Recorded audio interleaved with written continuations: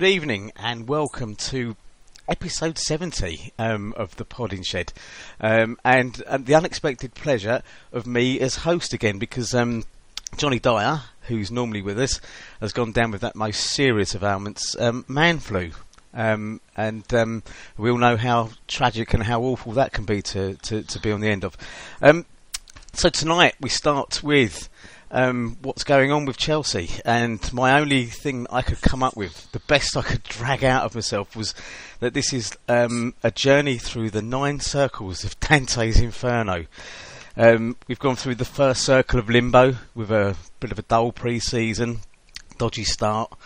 We've arguably touched on the second circle of Lust with the Eva Gate situation and the various scurrilous and yet no doubt untrue rumours that were going on around that. We've gone to the third circle of gluttony, with fat players coming back from Brazilian fiestas, etc., through the summer, of gorging themselves on barbecues and the like. We've touched on the fourth circle of greed, players presumably or allegedly, eyeing moves to Real Madrid for more money, irrespective of how fat they might be. And the fifth one of anger, and the anger really has touched on everybody, with fans being angry, players being angry, Jose in a permanent state of anger, it seems.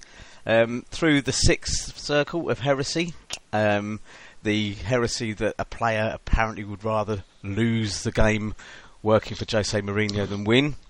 And we have about 3 circles left that I'm not sure. The seventh one is violence, which obviously fits in with the cost of crimes, and Matic losing his rag a few times as well this season. And then we're left with 2, and I was struggling to find whether or not we've actually entered the circle number 8, which is fraud. And number 9 is no doubt just around the corner, 9th circle being that of treachery. And how far are the Ides of March for us and Jose? Good evening to Mark, who is so contrary. Good evening, Tony. And good evening to Donal, who is Dr. Bro Bio on Twitter. Good evening, and may I just congratulate you, Tony, on a tour de force of bringing us a lesson in classical Italian literature. It's just amazing. It's such erudition, professorial. I'm most impressed. It's one of my favourite. It is one of my favourite things that we did a touch on the Open University degree, and I was quite enamoured by it. I take it next week or next time we could have a couple of readings of it in the original. Yeah, I'll see what I can do. But back to tonight, we've got a bit to touch on. We're going to touch on all of these. I dare say we'll probably all be flirting around the circles of Dante's Inferno as we go through it. Since our last Podding Shed, we've had 4 games. We've had the unfortunate game at Stoke, we've had a game at Liverpool, and we've had a game with Dynamo Kiev, and another unfortunate game at Stoke. I'll pass it over first of all to Mark. Some thoughts, please. I presume you didn't actually go to the Stoke game. I think you'd said you'd managed to get rid of your ticket for the Capital One Cup game, but your thoughts in general anyway. Well, I've given up hope, to be honest. And I'm not sure where that fits in Dante's. So I think it might be, once it comes out, the one abandoned. Does he deal with despair at all? Because obviously, I think in Catholic circles, yes, despair is actually a sin, isn't it? Because it means the abandonment of all hope, which means, concomitantly belief in God and His, good grace. So to be despairing is, we're in very dodgy... We are indeed. But carry on. I genuinely have given up all hope. I mean, what's the point? I've got this Fitbit, which is a wristband for measuring your activity. And it's meant to encourage you to do more steps. Keep up your exercise. In 70s argo, that referred to a good-looking girlfriend or something, didn't it? That's right, yeah. Well, things have changed. Obviously, things are more politically correct now. But anyway, you're meant to do, according to some health association or whatever, you're meant to do 10,000 steps a day to avoid death. And obviously, I like to be a bit more aggressive, so I've set my daily target to 12,000. And actually today I did 2 walks and I've got it up to 17,000 steps, which is 7.5 miles. which is pretty impressive, don't you think? It is. It is very good. But actually, the reason I've lost hope is, having watched the Stoke game and seen Charlie Adam lumbering around the pitch like an impersonation of the Lord's heavy roller, what's the point of boosting your daily activity? I mean, he is a bloke who trains 5 days a week and plays top-flight football at least once a week, and he's as fat as a barge. I mean, what hope have I got of achieving my BMI? I was thinking the same. I was watching it the other 7 miles a day. That's why I've lost all hope, really. I'm just going to vegetate in front of a screen, I think. Yeah. There's really not much I can say to that. Going back to the football. Yes. I mean, generally, I think after we concede a goal, we tend to lose heart. We just seem to give up. Home to Kiev, when they scored and equalised, I feared the worst, but actually we did go and manage to grab the winner. And at that point, I was wondering if this was a change in our fortune. We'd turned the corner and found a bit more belief and worked out how to come back. But then that was followed by Stoke away in the league, and we went 1-0 down. I can't say we gave up, but I think there was an awful lot of huffing and puffing. I mean, Hazard, I think, looked good, actually. He was mesmerising at times the way he was turning and running through players, but there was no end product. And there was always one pass too many. Just as we got to the edge of the box, when someone could have shot, they pass it sideways. And we never really looked that close to scoring, apart from one Costa effort. It's all a bit odd, really. I mean, we all thought Branners was the problem, but actually we've lost 3 games in his absence, so clearly getting rid of him, even though it was through injury, hasn't actually helped. And I mean, my sort of conclusion is really we can't defend, we can't create, and if we do create by chance, we can't finish. I mean, every cross going across the box, Costa is impersonating Gaza from Euro 1996, where his leg is about 1 inch too short. He can't reach anything. They're all balls he's whipping across the 6-yard line, and he's in there running in, and they just go past him. So, I don't know what's going on. Donal, your point. Yes. Well, Stoke in the League Cup, we went 1-0 down, and the joy I felt when we got that equaliser, and then I was listening to this on the radio, I will confess.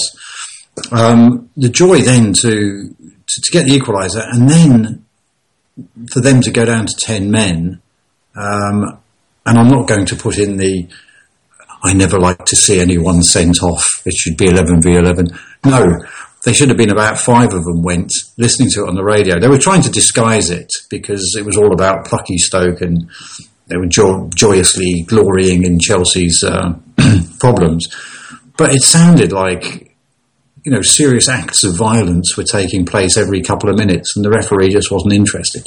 So I had no sympathy for them. They went down to 10 men, and I thought, blimey, this could be a big step, a big help in getting them, psychologically into the right place. And of course, they then laboured against 10 men, didn't score, and lost on penalties. But I took something from it, I took the idea that there was some fight in them, and maybe things were going somewhere. And then, of course, the Liverpool result just took us straight back to where we'd started, and in some ways worse. It is very difficult to analyse. I mean, looking at the Stoke game on Saturday, there were times where there was no one in the box, or there was one player in the box and 7 or 8 Stoke defenders. And then when the ball went down the other end, there'd be 3 or 4 Stoke players, 6 Chelsea players, and yet the ball invariably found the Stoke player. There's something, I can't put my finger on it, but we can have a lot of possession, and our ratio of shots to amount of possession is very low. And yet every time the opposition has the ball, they seem to be able to create a reasonable chance, or get very close to creating a reasonable chance. And we seem to have these catastrophic breakdowns in defence. Simple defending just goes awry. I mean, the Stoke goal on Saturday, there were 6 or 7 Chelsea players in and around that box. none of them anywhere near a Stoke player. There were only 3 Stoke players in that box, and yet 2 of them got to the ball before any Chelsea player could. Very strange.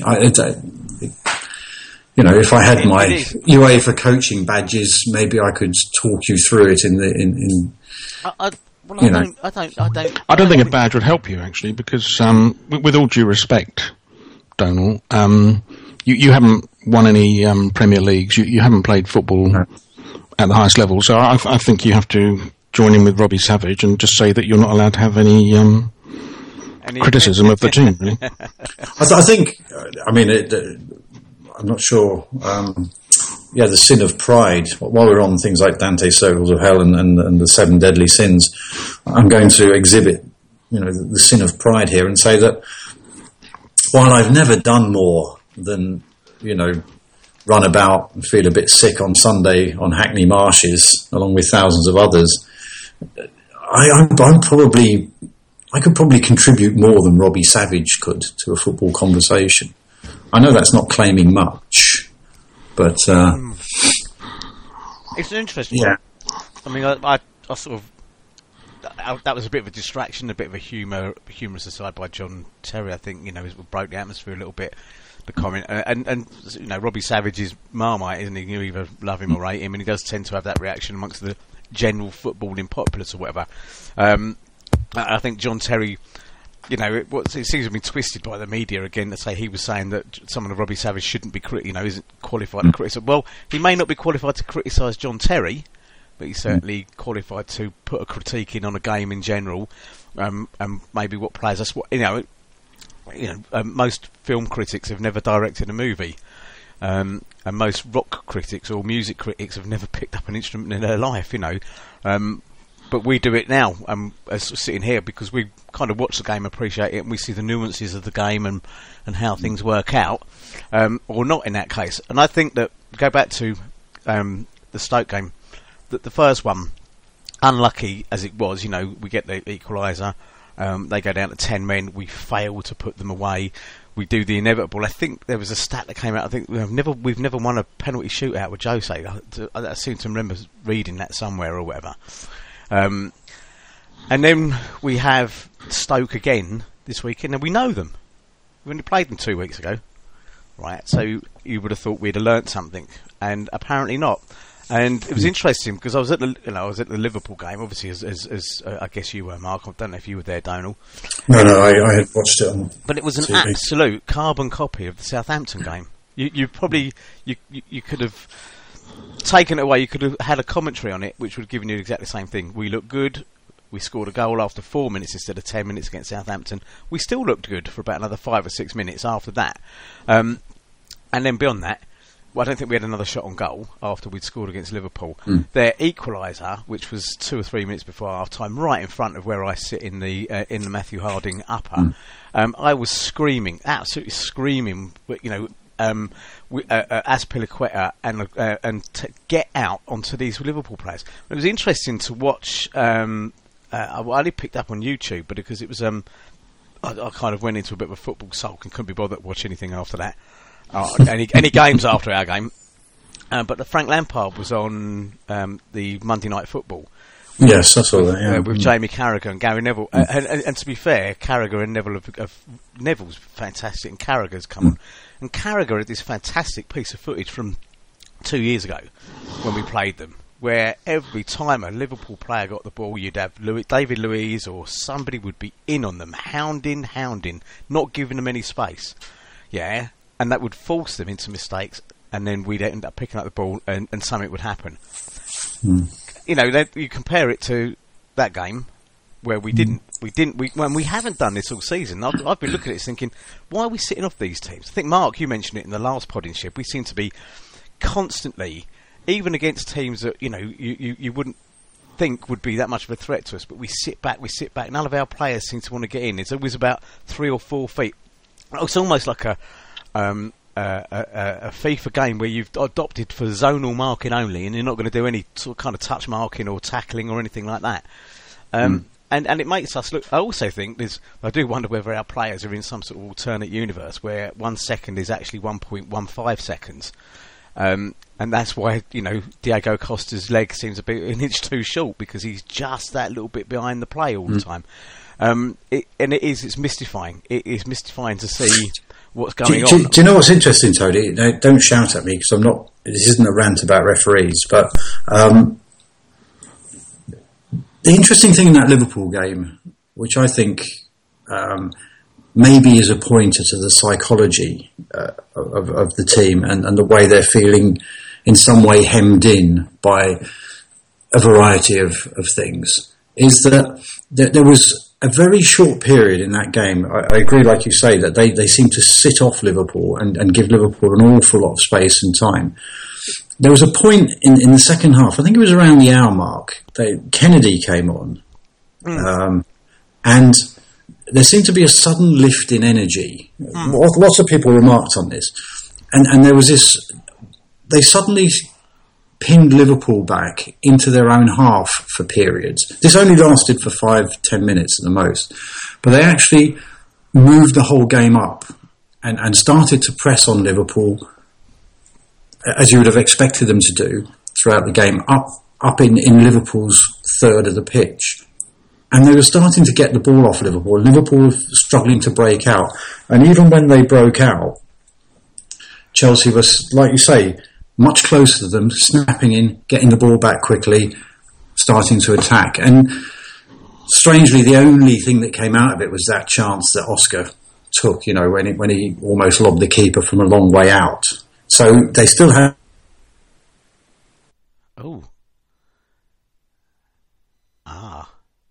I've lost everybody. I hope you're recording. Something's gone wrong. Are we back? Do we have people back? Ladies and gentlemen, our live performance is... as we redial... Hello. I think we lost... I lost either you both... well, it must be me, because... yeah, we could hear you. Yeah. I could hear you, yeah. Right, and I couldn't hear you. Okay, so apologies to our listener. This is the perils of live recording and live broadcasting, so hopefully we won't have any more blips. Well, the problem is, it's just that the team's just not talking. We're not on the same wavelength. And we can't pass one sentence to another, really. But just to quickly finish my point, what happened then was they started to press up, and it looked like they were about to get the game by the scruff of the neck. And they had this extra little bit of energy, and Kennedy seemed to be doing something. And then Mikel made his first tackle of the game and got booked. And that seemed to, suddenly, oh look, we're trying to get more aggressive. Suddenly unbooked. And then a minute later, they got the ball quickly back off Liverpool in Chelsea's own third. We're making the break up the pitch, and Lucas brought down Ramirez. And the whole world thought, that's the end of Lucas.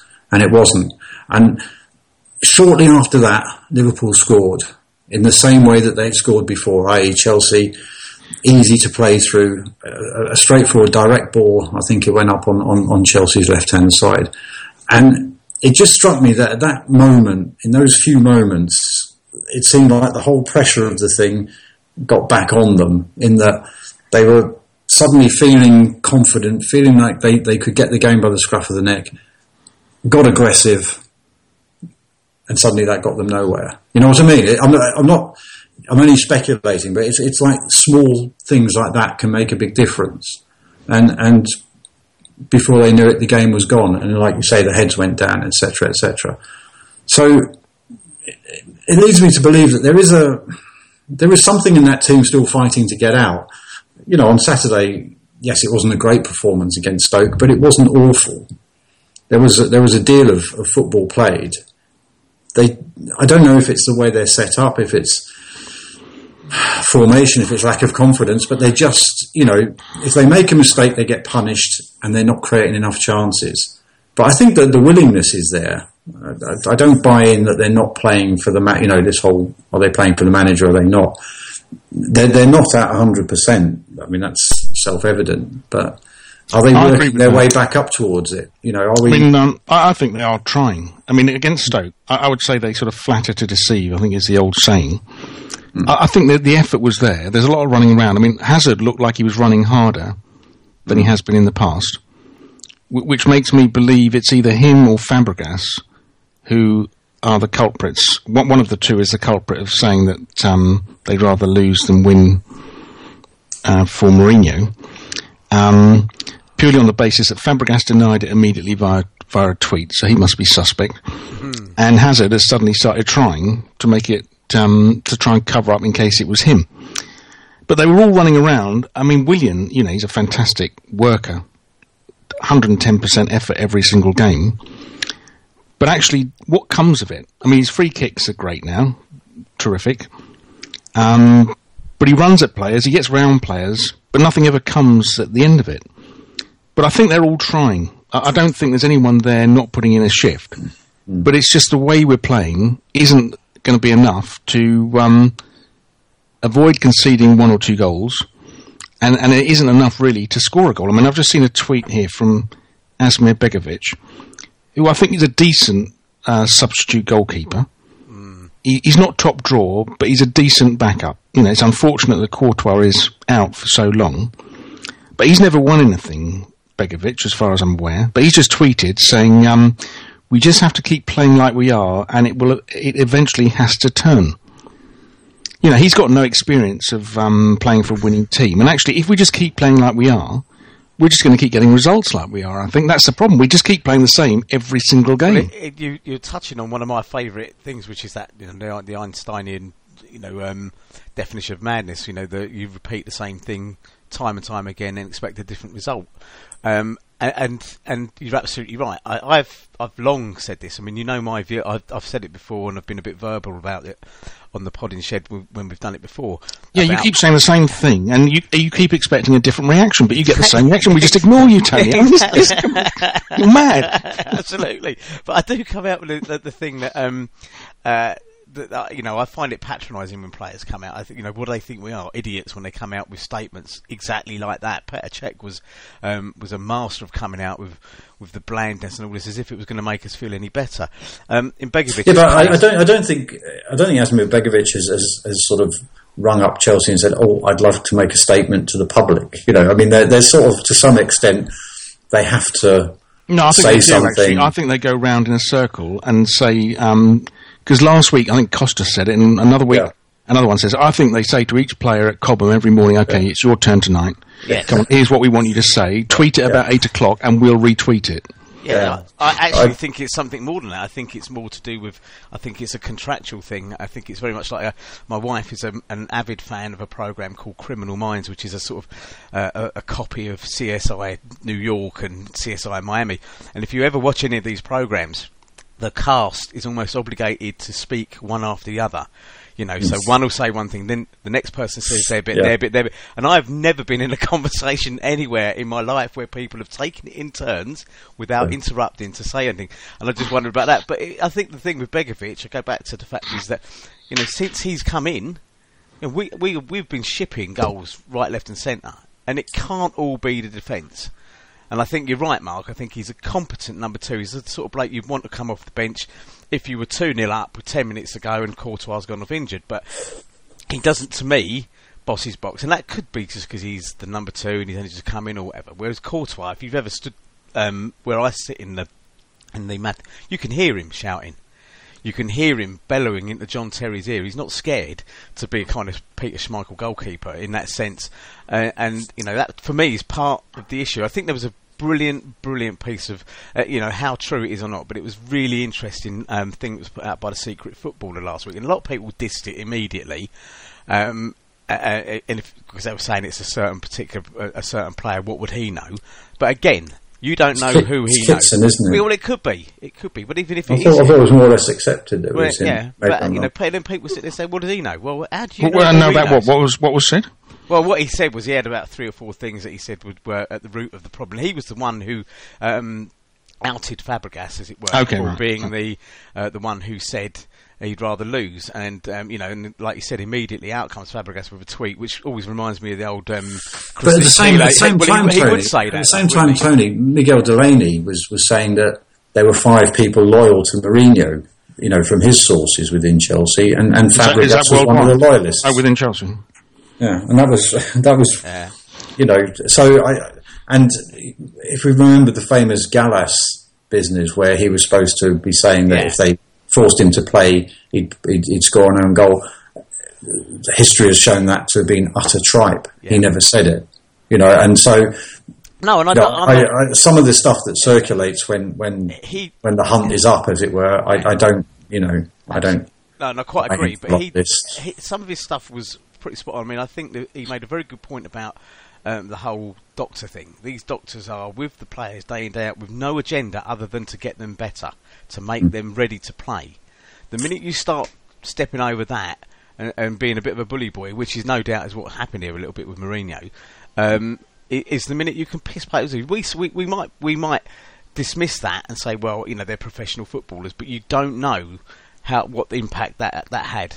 Because I think the Eva Carneiro, whatever actually caused it, the fact it was the first game of the season, and the whole tenor of the thing was extraordinary. And while I'm not saying that's the reason we've got this problem, I think if you ever find out what really was the source of all that and what caused it and why he was so over the top about it, I think that certainly would take you down the road of finding out what the tensions were and why he was so irascible so early in the season.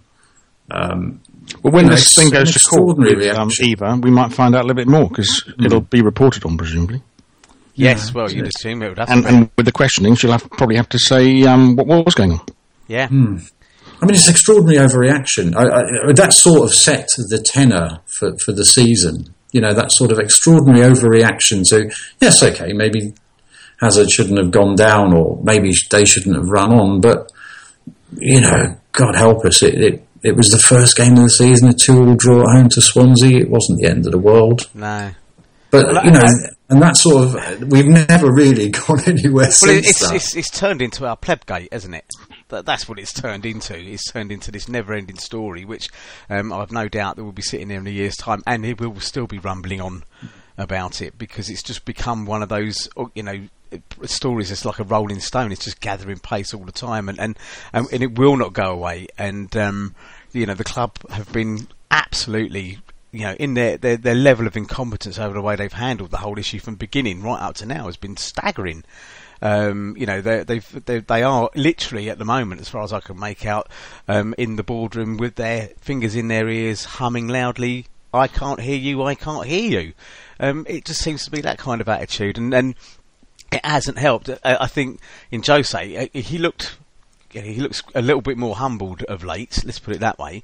I think maybe he's kind of that irascibility, but also that enfant terrible persona that he's been trying to push back out there again this season. I just wonder whether he's actually started to realise that this is not doing him or the club or the players any favours. Fortress mentalities are all well and good, but they will, you will implode. Your whole thing will implode ultimately. I mean, even Alex Ferguson used to apply it in bits and pieces. Yeah, I mean, he never kept a constant kind of fortress mentality going there. And I think that's coming back to bite us, and I'm hoping it will turn out. It's certainly very. I don't know whether it's very encouraging or very strange or what, but it's something very odd about the fact that he hasn't been sacked. I don't want him to go personally, but when you look at our track record, and unless it is this particular time when he's actually, got the ear of Abramovich and this Marina Granovskaya, who turns out, apparently by all accounts, had most of the summer off on maternity leave, and therefore wasn't involved in the buying side of things. I just wonder whether he's got the ear, and whether or not it will be, maybe not in January, but certainly in April, a cull of players. That maybe Martin Samuel wrote a fantastic article, and he's one of the only people I'd regularly read, which more or less sort of said, maybe he has to get, Mourinho has to get that kind of, that's the one thing that's missing from him that Ferguson had, is that kind of ruthlessness to say, I don't care who you are, you're not Billy Big Bollocks with me, out you go. The whole Paul Ince thing, Roy Keane thing, Jaap Stam thing, Van Nistelrooy thing, Beckham thing. But you could argue if he does this cull and brings in a fresh lot, all he's really doing is refreshing the squad so he can mentally drive them into the ground for 2 years before he needs to do it again. Well, but then Mark... there is that viewpoint. Mark did say that's kind of isn't that what Ferguson used to do? Every 3 years, was it you said, his mean time... I can't remember what you called it now, Mark, but it was along them lines of saying, well, he would spend a few years and then he'd pretty much get the shot of them and start it all over again, because he knew that was the right time to do it and be able to keep on influencing people. And the only thing about... I've read somewhere else about Jose's going to wield the axe in January, which is very satisfying. If things aren't going quite well, it's quite nice to sack everyone. Start again, just makes you feel a bit better. I've done that in the past. But the thing that I don't quite understand is, let's say he wants to sack a few players and they're first-team players in the current first 11. Let's say he wants to cull 5 and they're all in the first team. If they're so bad that he wants to cull them, why doesn't he drop them now and replace them with people who are on the bench or out on loan or something like that? Or, let's say they're not in the first team, they're people who are on the bench or out on loan, and he's going to cull them. It's not going to make any difference, because the first team will then end up being the same as it was. Well, I agree. This January window, this sort of... it's seen as his glorious opportunity. The January window is not the time... you might, if you're very lucky, pick up a bargain or pick up something, one player or two players. But Chelsea aren't going to get rid of 4 or 5 players in January and get a good price for them and so on and so forth. And it seems to be that you're split, people are splitting into those who think it's all the players' fault, those who think it's all Mourinho's fault, and then there's a third camp who's blaming the board. Or it's the board and the players. You poll any, 3 from 5 options. It is obviously a number of factors, and there may be 1 or 2 players that are not up to it and will go, but that happens every year in every team. This idea that there's going to be a major cull in the dressing room, I don't know. You do that sort of thing. It is supposed to be getting into a factional situation there. You've got you've got a sort of Brazilian group, haven't you? You've got a Spanish group. You've got, Francophones. If they are splitting into groups, then that is a big problem. But who are they going to cull? And what club wouldn't have that? What club wouldn't probably? If that were the case, we don't know that there are factions. But if there was a Brazilian faction and there was a Spanish faction, then using my Venn diagram, I'd get rid of Costa because he can fit into both. Yeah. If anybody's kind of sums up going off the boil, it is him at the moment.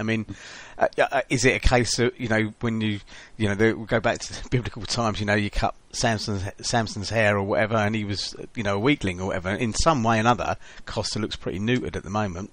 He's still niggly or whatever, but has he had the edge taken off him? He's under some sort of order or whatever, not to be as combative, because frankly, I can't remember if it was Drogba's second season or Drogba's first season when he was, totally Marmite in the fact that, most of the people near where I sat in the ground hated him. I loved him. But he had a season where he just wasn't, there was a lot of diving going on and all this sort of thing. And, there was this whole sort of bandwagon of people wanting to get shot of him. That will happen to strikers from time to time. But I remember that particular season when things weren't going Drogba's way, he was fannying around out on the wing a lot. And at the moment, what I see from Costa is fannying around out on the wing a lot. And you said it earlier, Mark. I think we've said it before, all the games I've been to. There were times against Southampton when Hazard found himself down on the byline, ready to put a ball in, only to find he was the only player that was that far forward. And you've got to say, well, where was everyone else sort of strolling up the pitch? It does seem very. But it's not always strolling up the pitch, Tony. I believe one of the sides of Jose's system is that you don't overcommit players into the box. That there's this sort of you rotate around, so there's never more than 2 or 3 of you in the box, things like that, which I think he changed at the beginning of last season. I still go back to the to that Tottenham game, the Tottenham away game, where I think you sort of track a change in the whole team from then on. And you look at that second half of the season, you know, we didn't have many really convincing victories. You know, it was sort of ground out, and, you know, we could all think of many reasons why it was necessary to do that, etc., etc. But the type of football that was being played the last couple of months of last season is not massively dissimilar to what they're playing now.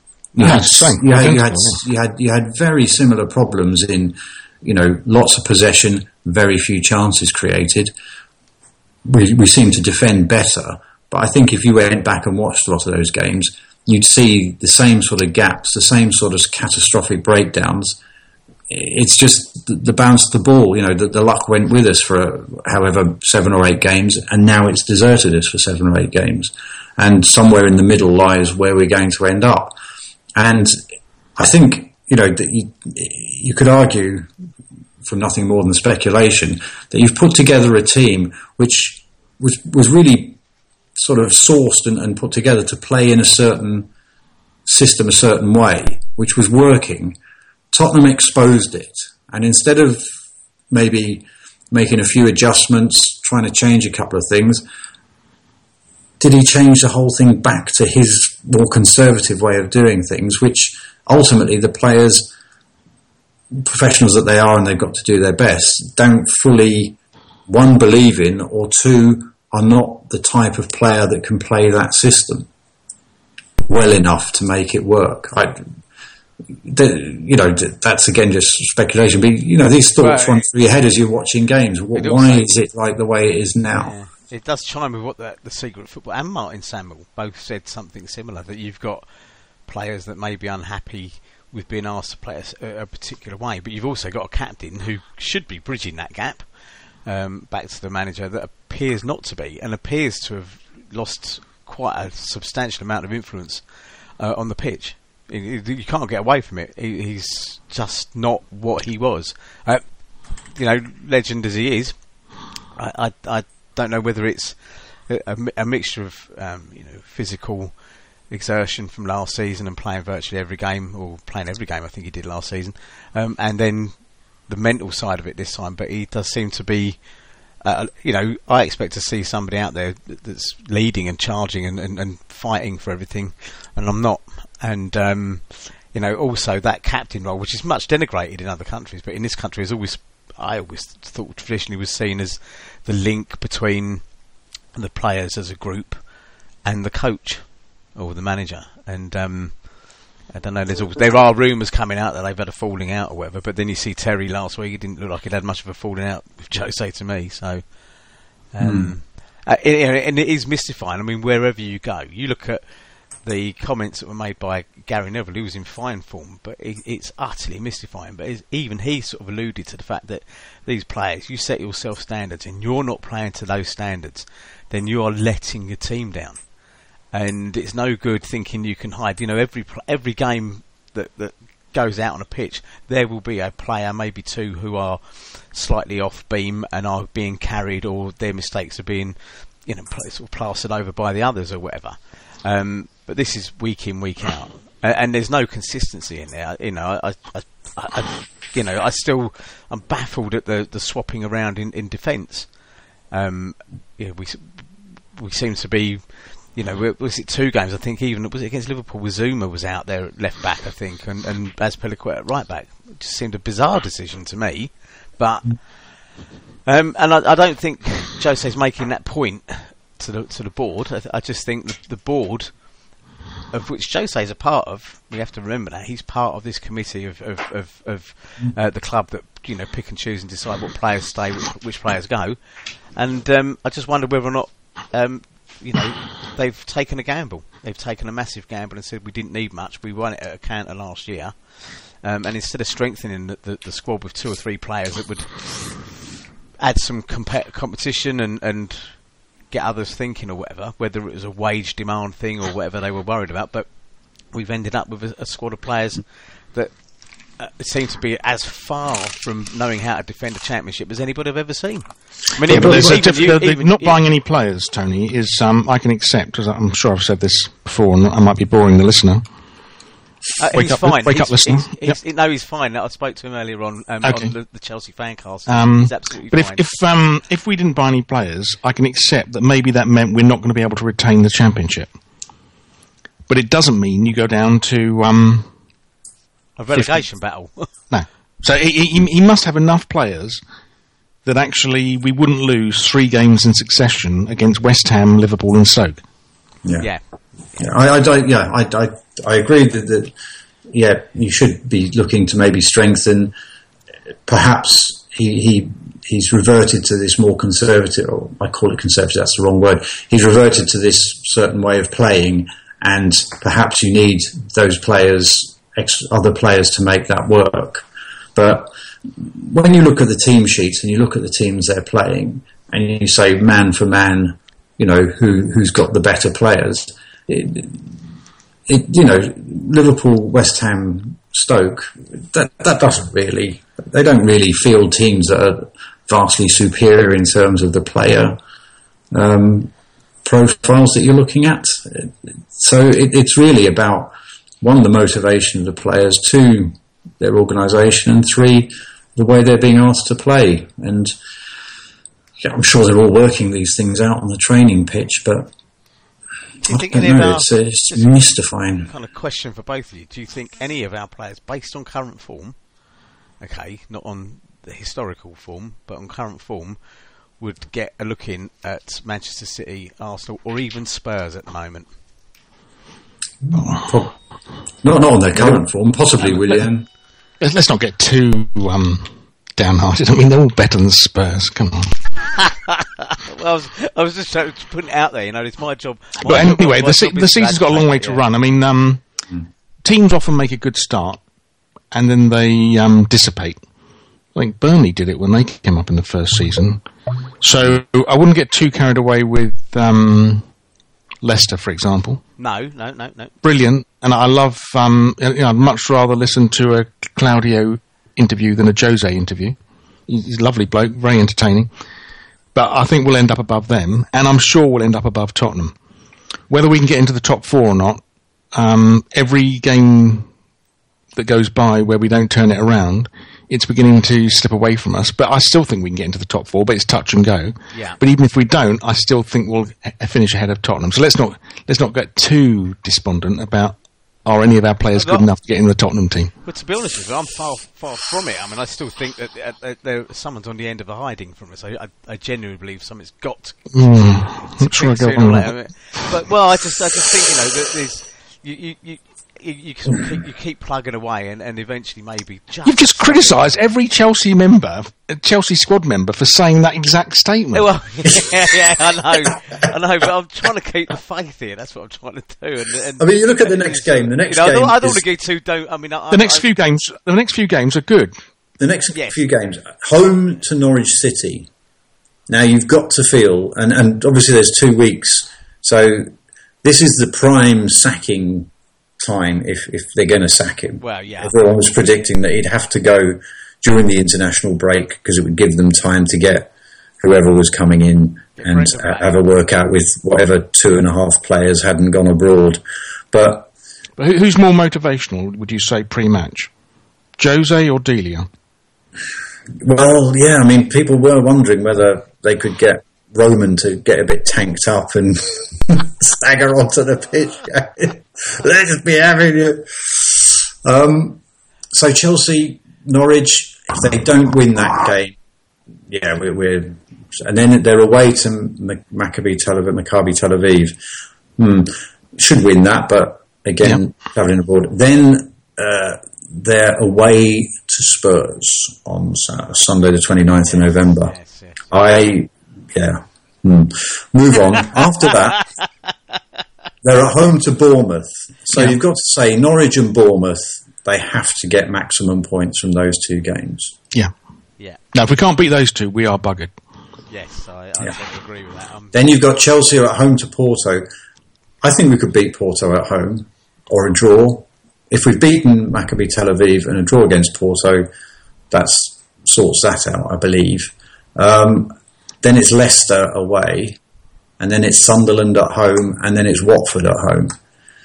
So So it's a good run, isn't it? Yeah. Tottenham, I don't want to upset you, Mark, but no. Apart from Tottenham, I think the point you're making is it's not a bad run. We couldn't ask for a better run, could we? Now, no. And I think in actual fact, it's one of the few times I'm thinking I might be actually thankful for an international break here a little bit, because if it does give, I don't know how many of our players are going off on them. I don't know how many of our players are in good enough form to be selected for their international sides at the moment. But it would be it is a kind of opportunity for at least the management team and the people who run the club to get an aura of calm and just try and settle things down a bit over the next 2 weeks and hopefully get the players, when the players come back, there is a slightly more a warmer ambience about the place rather than the pressure that they must be under now, because again, wherever you go on this, and it doesn't matter who you speak to, and you're speaking to people at work and everything like that, and there's Arsenal fans, and they're as mystified as us. I'm not saying they're not revelling in it. What they are mystified by it. And they sort of ask me, what's going on at your club then? And I'm like, how the hell would I know? I mean, I can't. It's possible that out of 5 league games, they could get 4. I mean, Leicester will be difficult, but I still think they've got to start beating the Leicesters of this world if they're going to make. Tottenham away will be a difficult game. If we, I know it's heresy, but if we allow them to, perhaps not get a result there, but not get completely tonked like last time. If you win those 4 games plus qualify in Europe, it does mean that the baby Jesus arrives to a slightly better world than it would have been.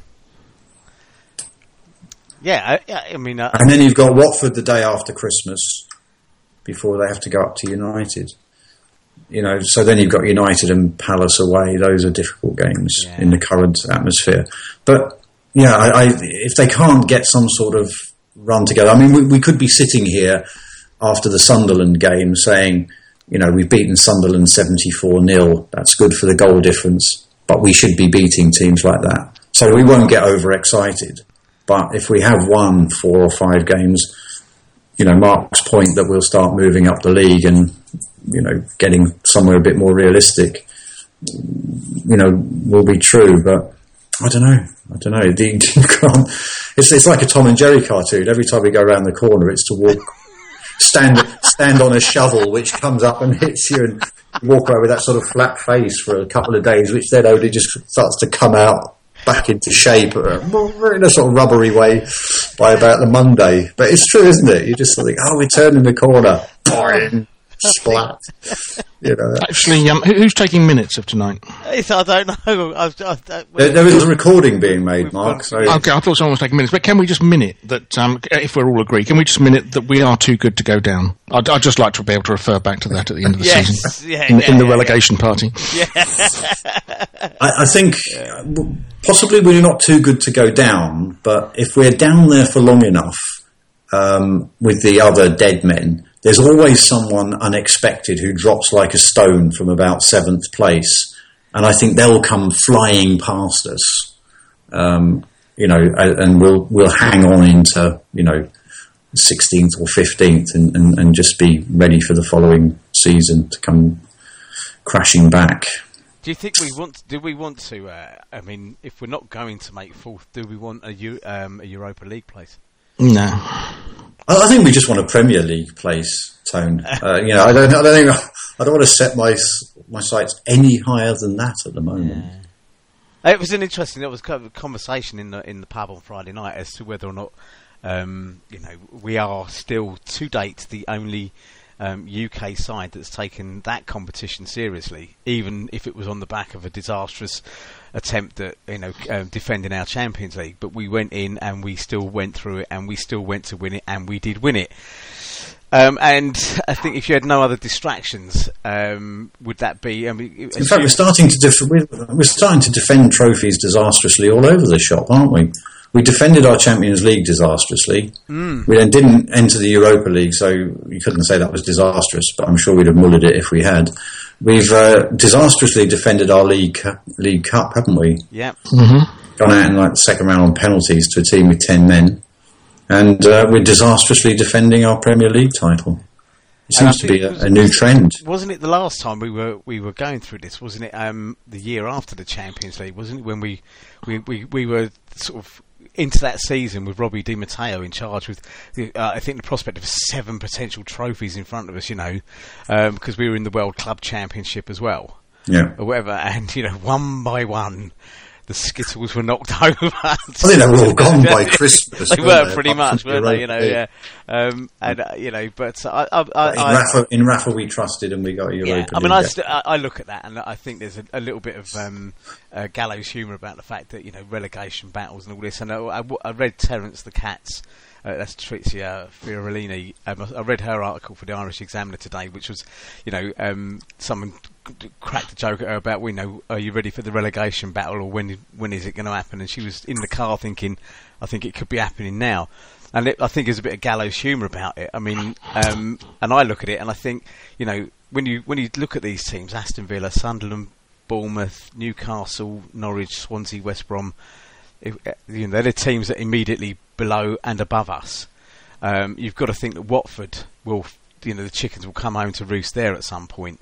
You probably think that Leicester are going to regress to the mean, as you once said, Donal. And you can't help thinking that there are clubs there that we would start to roll through. And actually, maybe what we really do need is we do need that game eventually, if we get on a little run against Manchester United at Old Trafford. For the players to, I mean, it sounds like a terrible thing, but for the players to actually get up for a game and think, right, we're going to show everybody just how wrong they were. It may be too little too late. I keep thinking that I don't really fancy the Thursday night Europa League Sunday kick-off scenario that we would face next year, and that maybe an 8th or 9th with a bit of a restructure at the club in the close season would be a good idea. And then you start afresh next season and write this season off. I think there was some rumour that the board have already done that, and that's why they've not got rid of Jose at Roman and Marina and old Brucey Boy and all that. Basically said, okay, this season's written off. We've learnt our lessons from what we should have done in the summer, you hear these rumours that they've backed Mourinho. They've told the players they're going to back Mourinho, and the players, if they don't like it, they will be the ones that go, which will be the first time I think that player power hasn't quite worked. But I'm not convinced of it. You do wonder whether or not all these players are coming out saying we're behind Jose. I think, like Mark said, Fabregas was very quick off the mark to come out and deny the whole comment thing or whatever. Which, as I was saying earlier on, does go back to that sort of Christine Keeler, Mandy Rice-Davies thing of, well, he would say that, wouldn't he?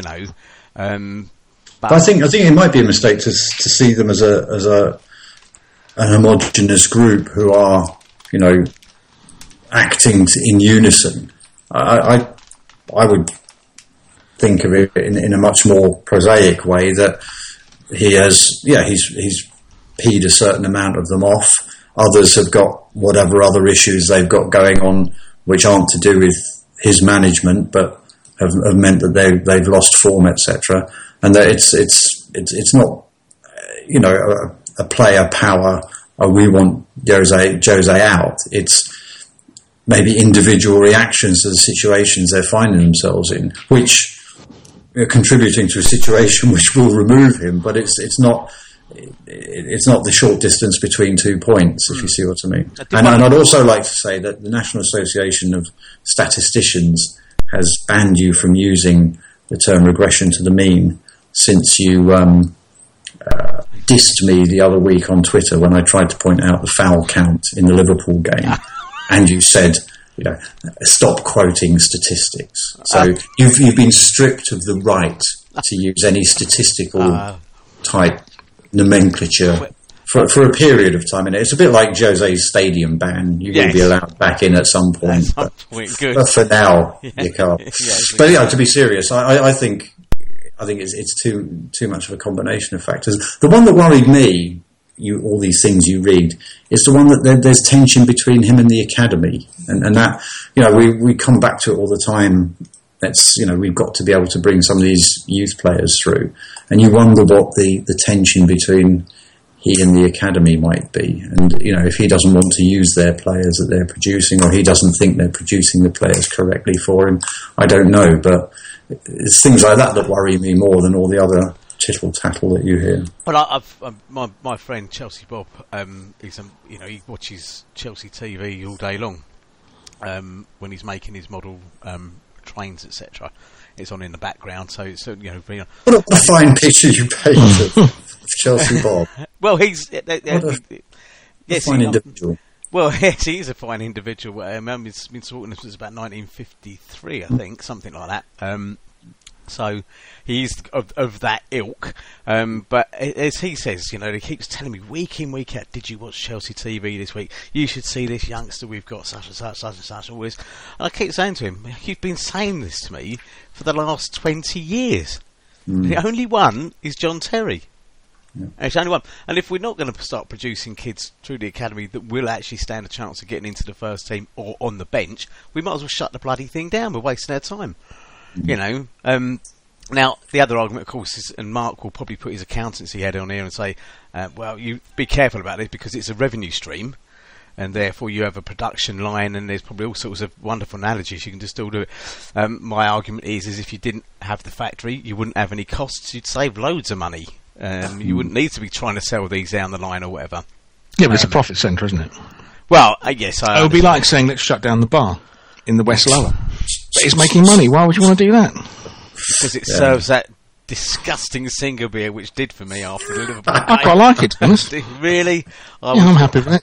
I'm quite lucky that I wasn't that I wasn't caught on video coming out of that game, I'll tell you. Cause the thing is, they're all brewed in a sort of brewery down off the M4 near Slough somewhere, aren't they? It's all, brewed under licence.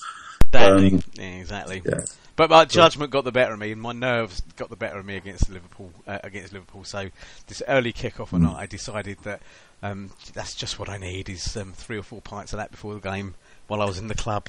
Instead of maybe just tweeting somebody and saying, "Where are you? Are you in a pub that serves real beer?" So I can fully nourish myself properly, But I didn't do it. But the academy point still stands. I appreciate it's a profit centre. I do think that you should run it as a separate business and not put these kids under any illusion that they're standing any chance of ever getting into Chelsea or whatever. And could you not outsource that to the likes of FC20 and other clubs? Just get just have a bunch of 50 players that you put out on loan and pull the ones back that are any good. Do you really need that academy to get to that point? But, I digress. I still think, Rubens Loftus-Cheek has been a bit unfortunate. He hasn't been given more chances.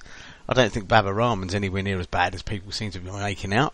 And at the moment, for me, I'd rather have him at left back and Azpilicueta at right back. I think Cahill's been a bit unfortunate, but because Zuma is making some mistakes. But I do wonder whether JT at the back is. Like I said, there's a fading influence thing, and I've been sort of slammed a little bit for being a heretic by saying such things. And again, it was probably Terence the Cat is the only other one I know that's thinking along similar things to me, and has been absolutely slated for it because he's captain, leader, legend. But sometimes I think you have to say some of this stuff, and I just think, I still go back to what I said, and I hope that this is possibly his last season, and that one of the refreshes we do is to find a suitable replacement. The bigger thing is finding a new captain, I guess. But yeah, so I think we've probably gone around the houses. I think we had a nice win against Dynamo Kiev. I thought Willian's goal was outstanding. It was just such a joy to see a Chelsea player. It's been some time since we've had somebody who's been regularly in that capability. I mean, Frank Lampard was probably the one who most regularly did it. I don't know if anybody else can think, but there was a big Brazilian guy whose name escapes me who had Alex. But it's quite. I think we've had a couple of seasons of free kick paucity, as it were, where we've not had anybody who could get it past the wall or couldn't put it into Rosette. David Luiz used to knock one or two in, but yeah. I mean, he brained as many people at the top of the stadium as he scored goals. But and threatened the future stock of many players. His wives must be looking at him thinking, "Don't put your hands down." if you can replace one of his free kicks. But I think it's quite nice to see. I mean, obviously it's not something we can rely on for the rest of the season, but it is a joy to see that when you see that sort of goal fly in like that. And you know, I mean, there's the punditry are there saying, well, you know, the keeper should have got it, and you think, well, look, you know, I saw that on telly, but I can imagine if you were there, you'd have said that was a pretty unstoppable shot, no matter who was there, really, you know. But a joy to see. Well, gents, I think we're probably in danger of actually falling into the ninth circle through that hell. So I just want to do a couple of parish notices, but before we get to that, I think just a couple of words, a couple of lines from each of us on the sad news that a former manager of our club, Bobby Campbell, died last week. I think these days probably the comparative rule of a fairly young age of 78. I believe he was very quite close to Roman Abramovich and used to actually sit in the same box. So I don't know whether or not he had some sort of advisory capacity. My own memories of Bobby Campbell are quite fond, in the same way as they were with John Neal. So kind of faded over time. But always this quite avuncular chap who seemed to have the respect of the crowd and the players, and not least of all the board, and which of course in that case would have been Ken Bates back in them days. I always remember the thing that always used to get me was I went to a game, and the chant was, I now believe it's Bobby Campbell's Blue Army, and I didn't understand a word of it, and I remember thinking, what are they singing?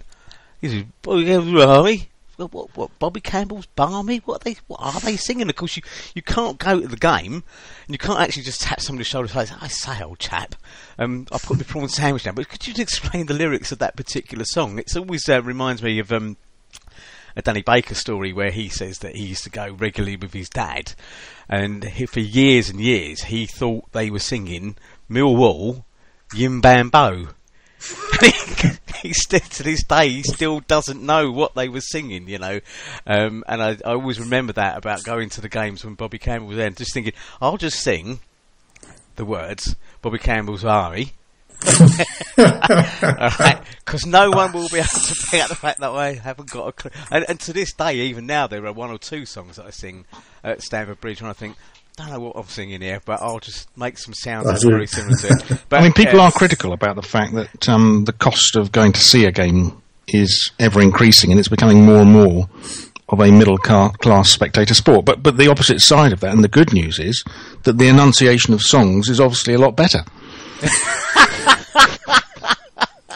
The percentage of Chelsea fans who've been to choir school has gone up rapidly in the last 10 years. Oh dear, oh dear. Anyway, chaps, I don't know if you've got any thoughts on Bobby Campbell. Only that, you know, it's you know, he was very much part of the history. He was, you know, it's very appropriate for these days and what we've just been discussing. He brought Chelsea up from the second division for the last time up until now. So, you know, it's for that we must be ever grateful. And, yeah, I'll second that. I mean, every era that I've been involved with Chelsea, I've enjoyed, and it's been great supporting them. And actually, he did bring us out of the Championship as it was up to the old First Division. And those were exciting times. So, you know, we have nothing to fear this season. If we go down, it can still be exciting in the Championship and going up. And we had some interesting players in. Graham Roberts, who really is Spurs through and through. But he played really well for us that season. And the crowd, even though he had a Spurs background, the crowd warmed him because, you know, he lost both his front teeth playing for Spurs, just throwing himself into tackles that he really shouldn't. And he just continued doing that. At Chelsea. We had Peter Nicholas as well, actually. Yeah. Oh, yeah. Who was quite classy. He was a bit of a stroller, a bit of a Charlie Adam, actually. I think probably carrying a couple of pounds too many, but he was a class footballer. And there was some really enjoyable football in the Bobby Campbell era. Yes, they played nice football. Yeah, definitely. Indeed. And, okay, yeah, so on the point we made earlier about defending titles badly, at least when we get relegated and then win the Championship, we'll be in the Premier League then again, and so we won't be defending the Championship. So we can't, defend that really badly. Do you see what I mean? So it's a bit like our Europa League in that sense. Yeah. The problem we got this season is we won the league, and we're still in that. There was nowhere else to go, so we're in it. So, and same with the League Cup. We're still in the same competition. The beauty of getting relegated will be that, we can win a championship, which we then get out of. A bit like the Europa, you see. So sometimes you've got to go back to go forward. Absolutely. I just didn't really expect to. Remind me, I said that in 6 months' time. Yes. Bitter tears. We do need a stato to take some of this stuff down and really throw it right back in our faces, like the proverbial rake. I think we're making light of the situation, but only because there's nothing else to do. No, exactly. We're going round in circles every podcast now, ranting about the same things because Absolutely. We're a bit like the team. We just think if we keep doing the same thing, eventually it'll come right. Yeah, indeed. On that note, I think we'll finish up there. I just want to do the usual parish notice. Yes, that, this will be fine. Episode 70 will be available from tomorrow, which is the 10th of November. It's available on iTunes. Please go on, give us a good rating. I don't know why, but it does do good stuff apparently. I think this one's been fairly profanity-free as well, so we may not have the usual adult lyric thing on there. Also, if you visit poddingshed.com, I've just checked it, and that is literally all it is, poddingshed.com. No HTTP, no www. It's just there, poddingshed.com. You can then wade your way through the previous 69 wondrous episodes, although I think it's actually only 68 because there was a ghost episode in there somewhere. I think we did that as a bit of a tribute to Ida Johnson's goal against us, against Liverpool. But what was that ghost goal against us? I can never remember these. It was a ghost goal against us. It was a ghost goal. I think we may have done that in tribute to that. Other than that, please feel free to come with comments. It will be another 2 weeks, I imagine. We've got an international break this week. Then we've got Norwich and a few other games. And we'll be back. Hopefully, the usual chairmeister, Kaiser Johnny, will be back in the chair, ready to avail you of his wit and charm, and I can return to the benches, or to the back benches even, where I can just sort of shout things from the background like, order. Well, I mean, we've been a man down tonight, but I think we've kept it going really well. I think you're right. So I'm not sure I want to play the way Johnny directs me on these podcasts. I mean, to be honest, I'd rather watch Coronation Street and do a podcast with Johnny Dyer. Yeah, there is that, isn't there? Who is rapidly picking up a reputation as being a Jurgen Klopp lookalike for an unfortunate picture that was taken of him post-Liverpool, when he was fairly obviously what I like to describe as socially relaxed. And I did look at it and think there is a touch of the Clipperties about Mr. Dyer, indeed. I saw an excellent. I think it was Mark Steele, the comedian, who I presume is a Crystal Palace fan because that's why we tweeted it. Said that it was a tribute to Liverpool fans who not only kept a perfect minute's silence, but then went on to do the same for the next 89.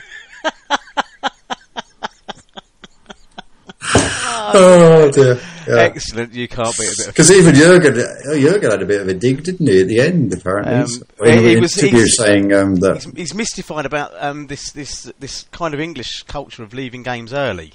Yeah. Apparently, which doesn't happen apparently in Germany. I don't actually believe that, but part of it is to do with the fact that their traffic systems and their to and from the game is much better than ours.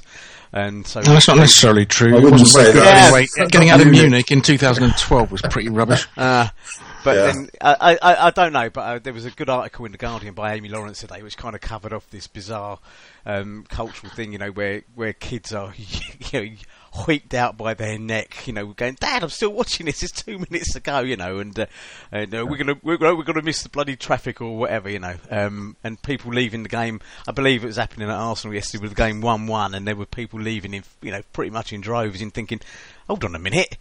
We've seen goals scored in the last 10 seconds of a game, so it does seem a bit weird. But welcome to English football, Mr. Klopp. Yes, you're going to learn. You're going to. You might be smiling now. I'll be interested to see if that smile is still there in a year. On that note, gents, I think we'll call it an evening. Yep. I'd like to thank you both very much for your kind participation, wit and repartee. We've covered all sorts of art forms tonight. We've covered cartoons. We've covered Dante's Inferno. And we've had a accountancy lesson from Mark, and it's been a thrill. So thank you thank you both very much. From me, it's good night. And from me, it's good night. And thank you very much, Tony, for your efforts. You're turning into the Butch Wilkins, in that 100% record in your short managerial career, if I may say so. And last word, of course, to the wonderful Mark and So Contrary. Thank you very much, Tony. Yes, another great job, and good night to all. Good night, chaps. Good night.